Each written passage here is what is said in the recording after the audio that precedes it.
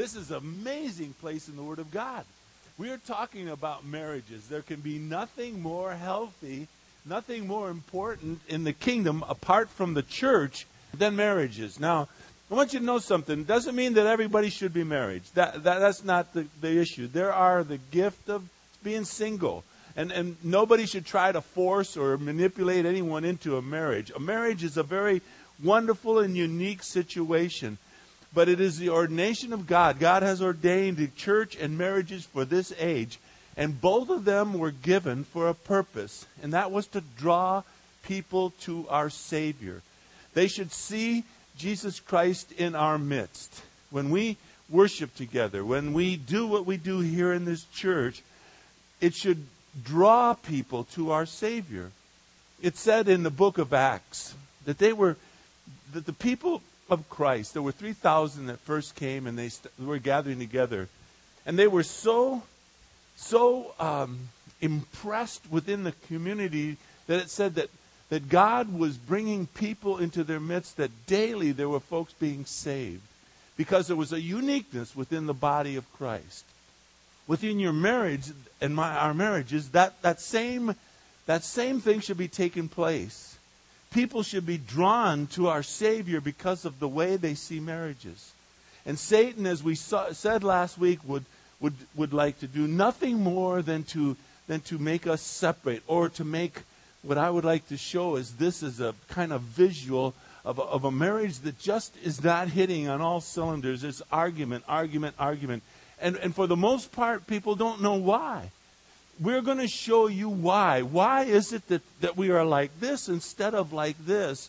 And this is what a marriage ought to be, that we think more highly of the other person than we do our own self, always lifting our partner up and helping her or him to be all that God would have them to be. I had the privilege of telling my wife last night that I don't know what I would be. I don't know where I would be. I have no idea of what God would have in store for me if it were not for her. She is the most amazing of women. And it's not because we're going through this series that I thought to say that to her. On the contrary, I like to tell her things like that all the time. I love telling her good things. I love building her up. I love making her feel so important, because the truth of the matter is she is to me. And so would you turn with me, ladies and gentlemen, would you turn each of us to Ephesians chapter 5? And the reason I said ladies and gentlemen, I was just going to say, gentlemen, would you please turn with me, because this is a message that hits home to us as men. The Bible is very clear when it speaks to us as men, as who we are to be within the family. The responsibility, if you would, falls directly in your court, gentlemen. When God said in Ephesians chapter 5, is it verse 25, husbands? Is that it, verse 25? Yes. Husbands, love your wives. How? Well, you have an example, and it is a major one. I want you to love your wives, Paul writes, as Jesus Christ loves the church. Now, I might be out of place here by saying that. Husbands, love your wives. No, I'm right on. As Christ also loved the church and gave himself up for her. The accountability as to how we are to hold our marriages together, gentlemen, falls directly in our court. We don't ask us to hold the church together. We expect that Jesus Christ will hold the church together. He holds us together. And He has given that responsibility within marriage to the husband. We are to love our wives like He loves us. It says, goes on to say, look at verses 26 and 27. Paul says, so that, now these, I want you to know that these two verses are very special and unique to me. And I want to pass them along to you. And I'm not saying that this is biblical. I'm not saying this is theologically correct, although it might be. But to live your life in this fashion is not so bad. It's kind of like, as I see these two verses, like I like to live my life also thinking that Jesus Christ might come back today. This is the day He's going to come back. This is the day He has chosen to take us back into heaven. So I ask myself, how do I want to live this day? With that in light, what do I want to be doing when He comes back? I don't want to be caught, what's the phrase, with your pants down. I don't want to be caught, off guard. I want to be ready for when He comes back. And so therefore, if I believe, and I do, and I think I'm going to prove by the Word of God how important marriages are and how important husbands are within the marriage, if that be true, then if we're to love our wives as Christ loves the church, we ought to really be special. There ought to be a very specialness about us with our wives. And so, Paul says in verses 26 and 27, talking about Jesus Christ, how He's going to present the church one day, he says, so that He might sanctify her meaning the church, that's us, having cleansed us by the washing water with the word. And again, we see another emphasis upon the importance of preaching and knowing the Word of God. It goes on to say in verse 27 that He, Christ, might present to Himself the church in all of her glory, having no spot, nor wrinkle, nor any such thing, but that she, the church, would be holy and blameless. Now, you and I are holy and blameless in our position. You and I are not holy and blameless in our practice, sadly. Sadly, we all have something in common. We are all sinners. Every single one of us that sits here in this room or anywhere in this world in which we live have one strain in common, and that is that we are sinners and we must be saved by the grace of an almighty God. And so the Bible teaches that we have all fallen short of the glory of God, right? We're all sinners. And the wages of our sin is what? Okay, that's very good that you know that. It is death. But the free gift of God is what?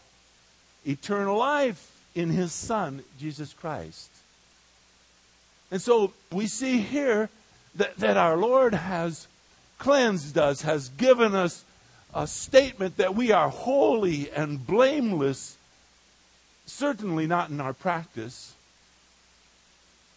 but in our position. God Almighty has already said in Ephesians chapter 1, we've studied it, we know it. We're holy and blameless before Him because of what Jesus Christ did for us upon the cross. It is the most wonderful gift that we have been given in life. With that in mind, for whatever it is worth, it is my deepest belief that we as husbands will be asked by God one day, how did you take care of that precious gift that I gave you, your wife? Is she spotless? Is she without wrinkle? Is she holy and blameless? Have you cared for her in such a fashion that she is unique and special? You see, Jesus Christ will not have to shirk away at that question when the Father said, how did you care for my church? Jesus Christ said that everything He was asked to do, He accomplished. And when He was upon the cross, dying for your sin and my sin, for the sin of this world, when He was dying to perfect the church, He said, it is finished. So, upon my deathbed, I want to see a wife that feels like she has been well cared for. Gentlemen, I want you to search the Scripture, if you will. You'll find nowhere in the Bible that your wife is asked to love you. Ladies, we'll talk to you a little bit more next week, but we'll talk about your position in this marriage, and yours is an amazing one as well. You have been asked to submit to your husband, and you've been asked to respect your husband. But gentlemen, she's never been asked to love us. Want to know why? We're going to show you today.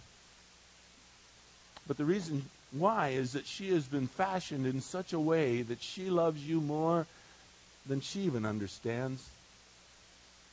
I've asked oftentimes couples that are about to get married, I ask the bride-to-be, can you explain to me how much you love this lug? And it's impossible. Every thought that goes through her mind as she prepares. In fact, I'm doing a wedding today at 3:30. I'm so excited about it.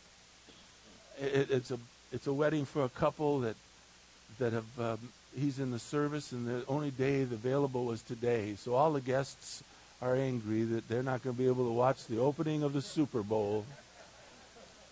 I'm expecting while I'm in the middle of this wedding to someone go, yeah! And oh, you happy for the bride and groom? No, Baltimore. Oh, no, Baltimore's not in it. Indianapolis just scored. Oh, good. So I'm doing a wedding today, and I'm really excited about it because this is a day that God has given this couple. And I looked at her, and when we were in my office, and tried to explain to him how much she loves him. And I'll give you a little clue. Let me just be silly for a minute. Let's pray before I get too frivolous. But let's, Father God, please, would you open up our eyes that we might behold the wonders of marriage? That if we could do nothing else here in this church, we could be a people that love you with all of our hearts, with all of our soul, with all of our strength, and all of our minds. And Father, we would establish this church in such a fashion that people would be drawn to it so as to see and to recognize your Son. What a privilege. And secondly, Father, that our marriages would be in such a healthy state that people would see and recognize that there is something unique and special about the way this couple loves one another. And when they are drawn to that love, they might be told about the very essence of who your Son is within our hearts. And that we understand the purity of marriage because of our love for Jesus Christ. So teach us, Father, at every level. And move me aside, I beg of you, Father. I pray that you move me aside so that we might hear from your heart to ours. In Jesus' precious name, amen. All right, pop quiz. Gentlemen, I would love for you, if you won't mind, bringing to me next week all of the groom magazines that you have in your home. There aren't any. We wouldn't read that stuff. Don't bring me all the bride magazines. They're lace this thick. They're beautifully decorated. They're colorful. You know, you can find out the color of plates that you want at your reception. You can find out the ornate way of fixing the table. The women have all of that in their heart and in their mind, and in the process, they're thinking about how much they love this guy, and this guy is thinking about, I can't wait to get his hands on her. That's about the way it goes. That's it. And so the Bible teaches, as we're going to see in a moment, that, gentlemen, you and I need to learn how to be a husband. The wife is a wife is a wife is a wife. A wife is a wife is a wife is a wife. She will always be a wife. Here's the key, man. Here's the key. You need to learn to love your wife like she wants to be loved. You need to learn to love your wife like she needs and wants to be loved. And there is no book that you can read on this, gentlemen, unless she wrote it. It'd be foolhardy for me to tell you to go to this book or that book or another book to find out how to love your wife. You may not find that anywhere other than asking her. That is why in marriage it says that both of them, we're going to see in Genesis chapter 2, verse 25, both of them were naked and not ashamed. That had nothing to do with what they were wearing or not wearing. It has everything to do with what Hebrew means by naked, meaning opened and transparent. Key to a great marriage is being open with one another and transparent with one another, understanding each other. And so it is a very wise man that understands his wife to be.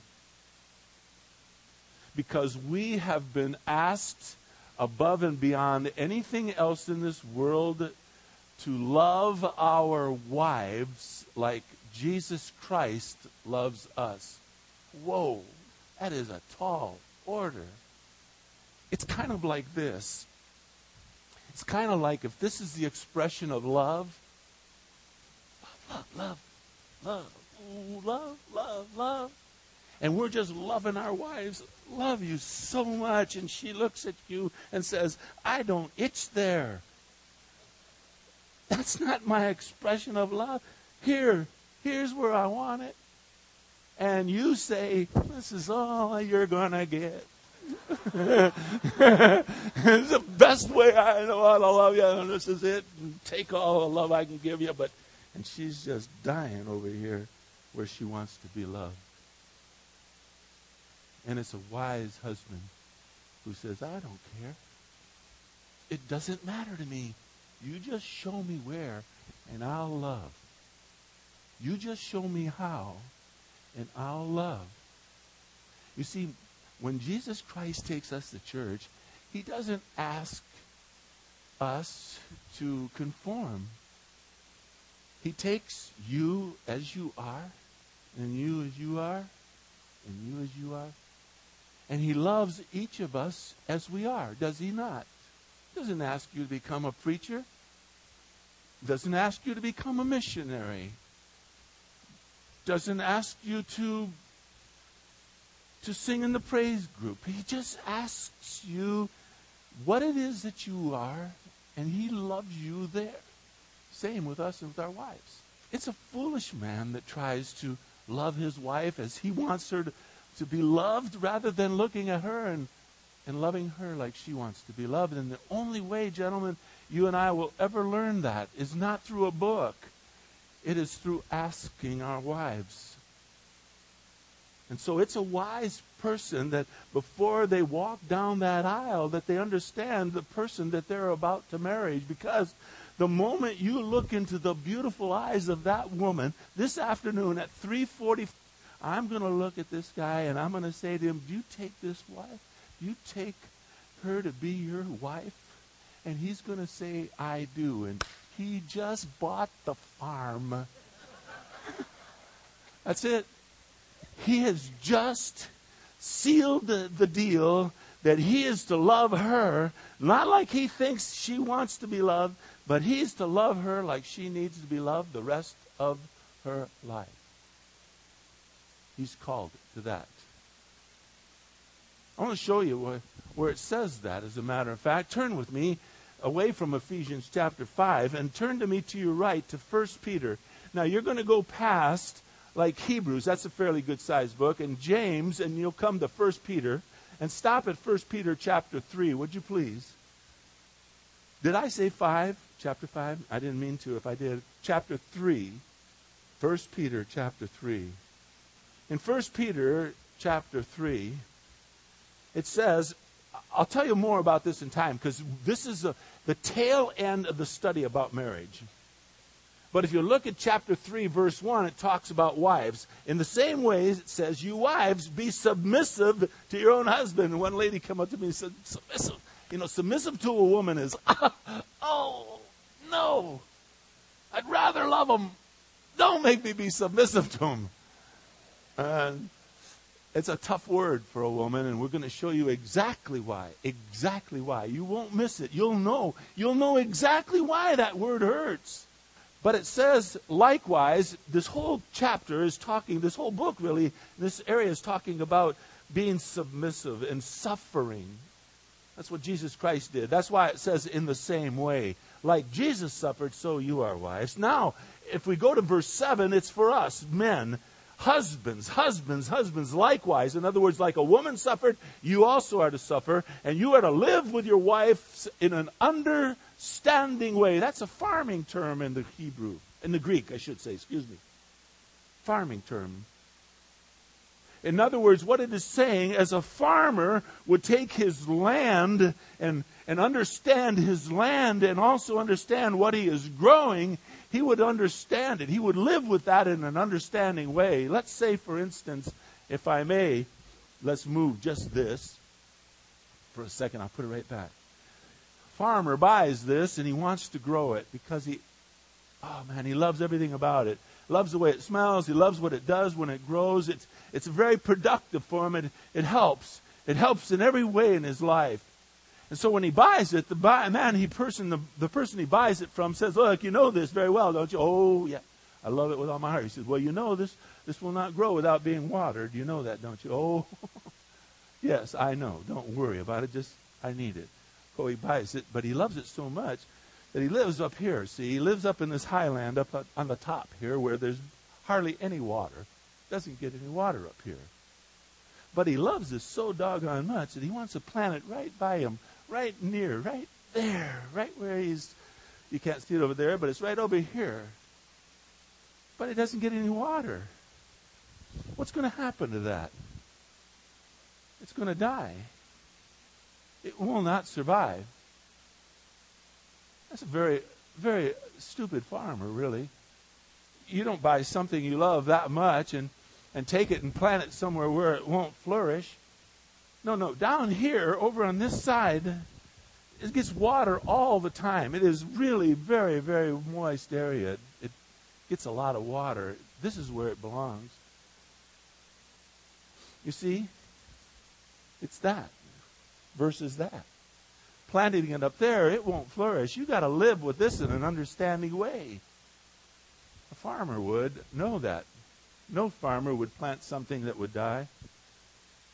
Husbands, don't live with your wife in a misunderstanding way. Don't live with her that she won't flourish. How will she flourish? Ask her. Ask her.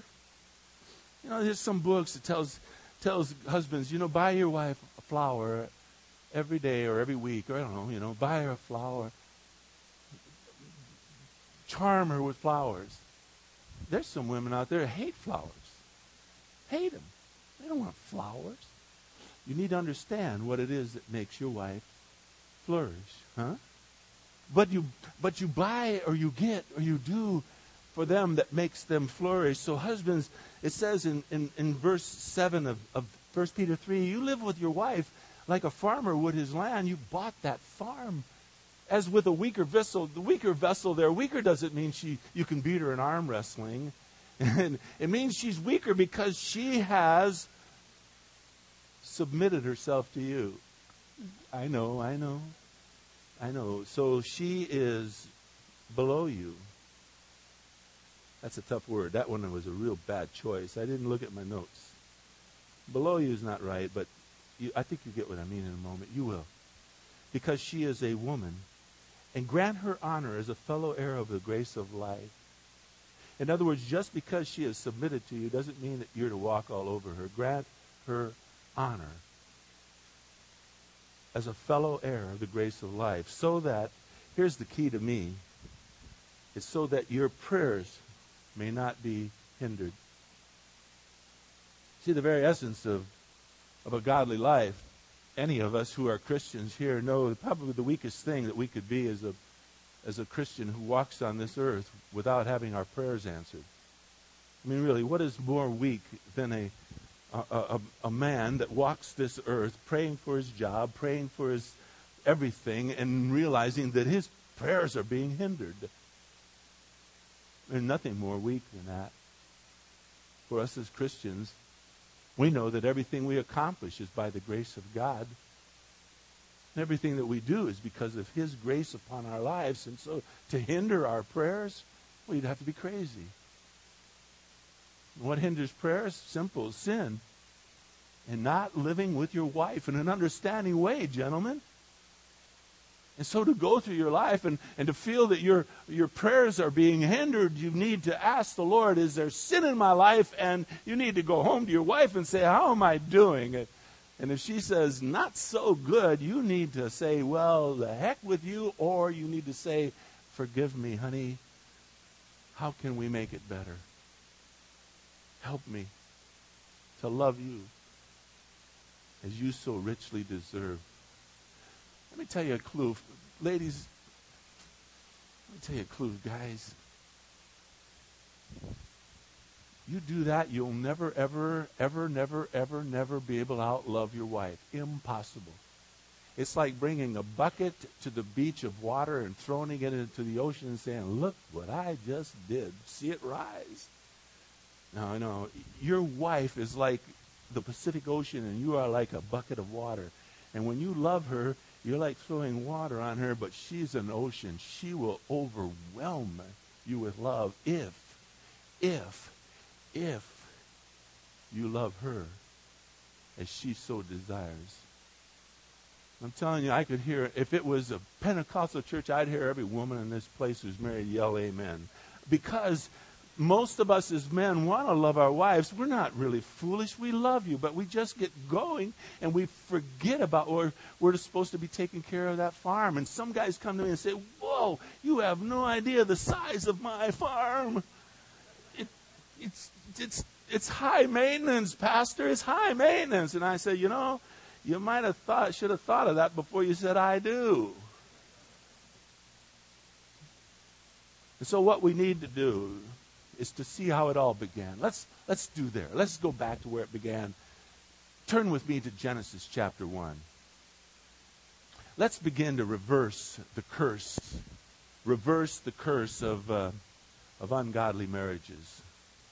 In Genesis chapter 1, it is the creation of this earth. As you'll note, throughout Genesis chapter 1, it says God made the heavens and the earth. And in verses, I've written it down. Verses 4, 10, 12, 18, 21, 25, and 31. That's verses 4, 10, 12, 18, 21, 25, and 31. It says, and everything that God made was what? Good. Except verse 31. It said, and God looked at everything he had done on the day that he rested, and he saw that it was what? It was very good. Now, chapter 2 of Genesis is similar to chapter 1, except it's like this. Chapter 1 is like you're on the Empire State Building, and you're looking down at the streets of New York City without any telescope. You're just looking down there with your naked eye. And you see the panorama of the city. Well, chapter 2 is the same thing. You're still on the Empire State Building. You're still looking down, but this time you take a quarter, which tells you how old I am. Probably not a quarter now. It's probably a $5 bill, to put into a telescope to look down at the city so that you can zero in on two people. You zero in on a person and his wife, or two people walking down the street. Chapter 2 tells us how God dealt and formed mankind. If you look at verse 7, it's a great verse of chapter 2. It said, and the Lord God formed. You see that word formed? He formed the man, and he says he breathed into his nostrils the breath of life, and the man became a living being. Basically, that's kind of what verse 7 says. The word formed there is key. It's a simple word in Hebrew. It's like making a snowball. It's very simple. God just, boom, made a snowball. Boom. Made a snowball. Boom, made a snowball. Man, all kinds of snowball, all kinds of men all over the place. Boom, boom, boom, boom, boom, men. Form men. God said everything that he did was good. He took the man and he put him into the garden. He told him, take care of the garden here. And then he looked at the man. Look at verse 18 of chapter 2. He looked at the man and he said something that is unique to the voice of God up to this point. He says it is what? No, first negative word that comes out of the mouth of God. He says, gentlemen, it's not good for you to be alone. I am going to make a helper who is suitable for you. Helper and suitable means someone who will come alongside of you, equal with you, but someone who will come who will complement you, complete you as a being. Now, I want you to see, in my opinion, the sense of humor of God. He just told them, look at verse 18, it's not good for you to be alone. I'm going to make you a helper suitable for you. So what does God do? He starts forming animals, right? Look at, is it in verses 19 and 20? What? Oh my, I'm still in 1 Peter. That's a shock. I looked down and I said, whoa, that looks wrong. Genesis chapter 2, verse 18. Lord God says, not good for you to be alone. I'm going to make you a helper suitable for you. So then in verse 19, yeah, right. Out of the ground of the Lord, he formed every beast of the field. And he and the birds of the sky and everything else. And he brought it to the man and he said, whatever you call this is its name. Now, he's just told him, I'm going to make you someone that's going to be suitable for you. It's going to complete you. And so can you imagine the man when he says, you've got to be kidding, elephant? Boom, boom, boom, boom. Then he says, then next, something else comes up and pretty eyes, but cow. And he starts naming all these things. But look at the next verse. It says, but for Adam, there was not found a helper suitable for him. Isn't that what it says? In verse, in verse 20. He gave names to all the cattle. He named everything. End of verse 20, but for Adam, there wasn't anyone found suitable for him. So what does the Lord do? He causes him to go to sleep. And out of that man, verse 22, what did he do? What a woman? He fashioned. Ooh, that's a much different word than form. The word formed in the Hebrew, as I said to you just a moment ago, is a very simple word, like making a snowball. The word fashioned is an architectural term. It is like God took this rib and very, very amazingly fashioned, like an architect would a beautiful building, a woman. And what did he do? In verse 22, he then, brought her to the man. And the man says, in verse, it's very funny, by the way, if we could read Hebrew, it would have a greater emphasis. The man said, look, verse 23, what is he doing? The man is still he's naming her. He says, this is bone of my bone. This is flesh of my flesh. I'm going to call her woman. Because she was taken out of man. You know what is really the rendering of that is, it's not like that. It's, whoa, you've got to be kidding.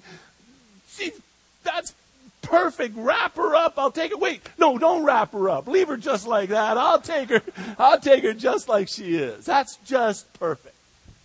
And so what does the next verse say? For what? For this cause. What cause? What cause? Pardon me? No, for this cause. Marriage. Marriage. The first thing that God does with the man and the woman is he unites them in marriage. First act that God does to the human beings is to marry them. A man and a woman. For this cause, it says, the man shall leave his mother and his father. Now, don't you dare think that means that we are to separate ourselves from our parents. No. One of the 10 Commandments says you are to honor your mom and your dad all the days of your life, and if you do so, long will be the days of you on this earth. No. We're never to dishonor our parents. Never. But can you imagine Adam's thought process? If he was thinking at all, standing next to Eve. Leave who? Think about it. Did Adam have any parents? No. God was setting the precedent for every marriage that would take place after this marriage. The man shall leave his mother and his father, and the man shall cleave to his wife. Notice something, men. Notice something, ladies. He's not even speaking to you, ladies. He's not. Doesn't have to. You already will. You're already a wife. what he wants us to become as men is husbands. He wants us to now no longer be the son in the home. He wants us to move from sonhood and manhood to husbandry. He wants us to be someone who loves his wife like Jesus Christ loves the church. I want you to leave your mom and your dad, become her husband, and cleave to her. In other words, bond to her. What God has brought together, let no man, boom, separate. Boom.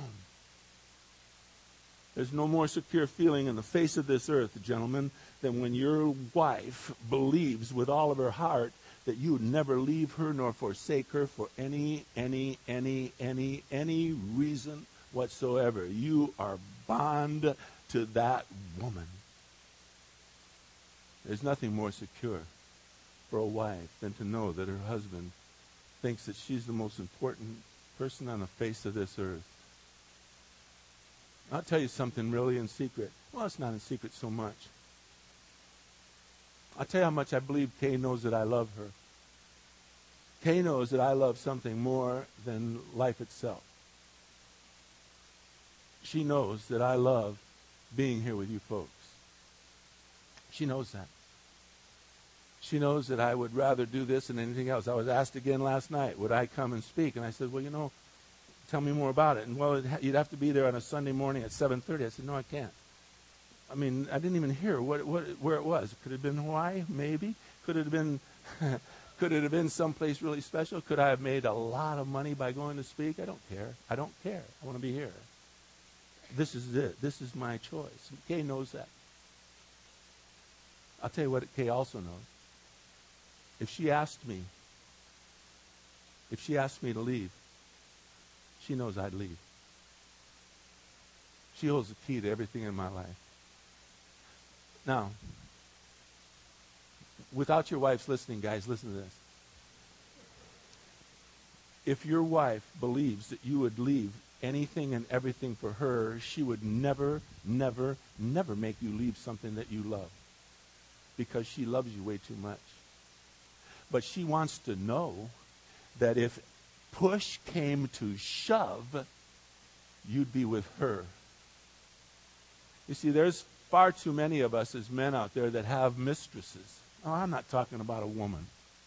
I'm talking about maybe our jobs. I'm talking maybe about friends. I'm talking about maybe activities. When John Mark, our son, was born, I'd go out and play golf with people, mostly for ministry. I played golf. I enjoyed it, but I didn't. It wasn't like I'm like Michael. Michael has to play a lot of golf. I play golf.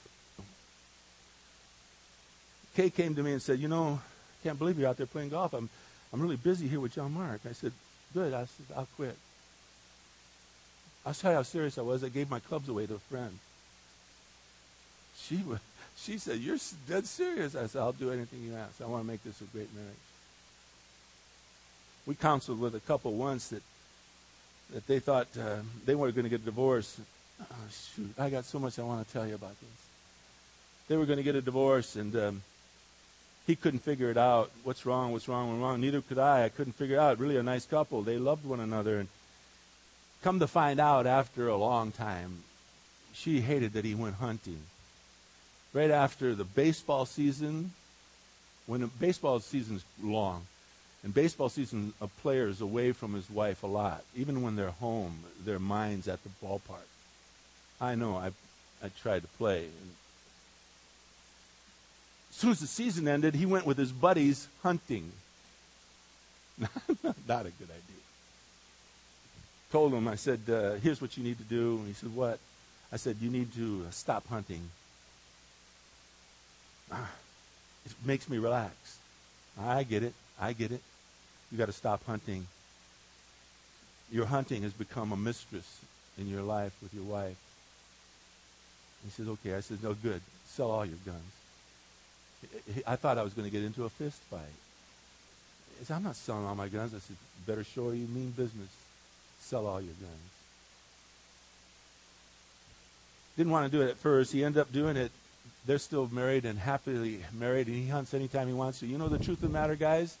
Wives don't want us around the house that much anyways. We just get in their way. You get in their way for a good week, they'll go hunt. Would you go hunt? I sold all my guns. I'll buy you a gun. Go hunt. We just don't understand the woman. And until we do, we're going to have this instead of this. Now, some guys bought a farm that a wife wants him around the house all the time, and he can never hunt again. Purchased a very, very expensive farm is what he just did. You got to be careful who you marry and why you marry. See where I've been. Okay, so he says, for this cause you shall leave your mom and dad, you shall cleave unto your wife. Then it says the two of you shall become one flesh. That's a sexual term. God, most people think God's a prude. On the contrary, first thing God puts in order, once the man said, yes, I'll be your husband, yes, I'll cleave to her, he says, then go whoopee. Go make whoopee. The two of you. See, women, you now are mentioned in this whole deal with marriage. The two of you shall become one flesh. That's a sexual term, Paul tells us. And then it said the both of them were not naked, and the both of them were not ashamed. Key to a godly marriage. Key to a godly marriage is being naked and not ashamed. Transparent and open with one another. Your best friend, ladies, must be your husband. Your best friend, gentlemen, must be your wife. I think it's the most healthiest thing in the world that my wife has girl friends. I think it's tremendously healthy. In fact, I encourage it. Go overnight, do things that girls do that none of us guys want to be there and watch anyways. You know, do what you do. I thank my wife's friends. One of my wife's best friends is Kathy Verhoeven, and I think I've told Kathy Verhoeven once. If I've not told her once, I've told her 100 times. If I've not told her 100 times, I bet I told her 1,000 times. She's the best thing happened to my marriage. She loves on Kay. Kay loves on her, and they talk about every time Kay comes home, my marriage is better. Kathy Verhoeven's a great friend for my wife. But the communication must be between a husband and a wife. Must be. There cannot be hidden agendas. Ladies, it's really not fair for you to keep hidden things from a man and then be angry with him because he keeps on doing it. It's just not fair. And it's not practical, and it'll cause this. You need to sit down with each other and in gentleness and kindness tell each other what you want from one another so that this can occur in your marriage. Best thing you can do, gentlemen, is to ask your wife. The next best thing you can do is listen to your wife. Then the most important thing you do is once you hear and listen, then you do. Do what your wife has asked you to do. Unless it's sin, of course. But I'm not talking about that. As a matter of fact, as we close this whole message, I want you to know, I believe that God put this in place where he did so that we would understand the very essence of being full of the Spirit of God. We're in the book of Ephesians. We'll get back to talking about Genesis chapter 2 and the marriage, and then we'll go on next week to chapter 3 of Genesis and show you where this happens and why it's so hard for you ladies to hear that you are being submissive to your own husband. I'll show you exactly why. It'll be as clear to you as could be. But it's not coincidental that the Lord God gave us Ephesians chapter 4 and 5 to study before we get into this very important essence, because the very principles of being full of the Spirit of God must be implied, must be done for you to live out what God has asked you to do in a marriage. These principles cannot just be, okay, I'll do it. No. It takes a godly man to be a godly husband. Now I want to talk about the elephant in the room. That's divorce. What about those of you who have gone through a divorce? You know what the Bible says about divorce? In Malachi chapter 2, verse 16, it says that God what? Divorce. He hates it. He hates it. Hates everything about it. There are only two reasons that I find within Scripture that we are allowed to divorce a person, and that is because of adultery or abandonment. And even then, God says He allows adultery and abandonment to stop a marriage only because of the hardness of our hearts. In other words, He wants us to work it out. Work it out. Kay says if adultery occurs in our marriage, we don't have to work it out because she'll kill me, and then she'll spend the rest of her days in jail, but with a smile on her face.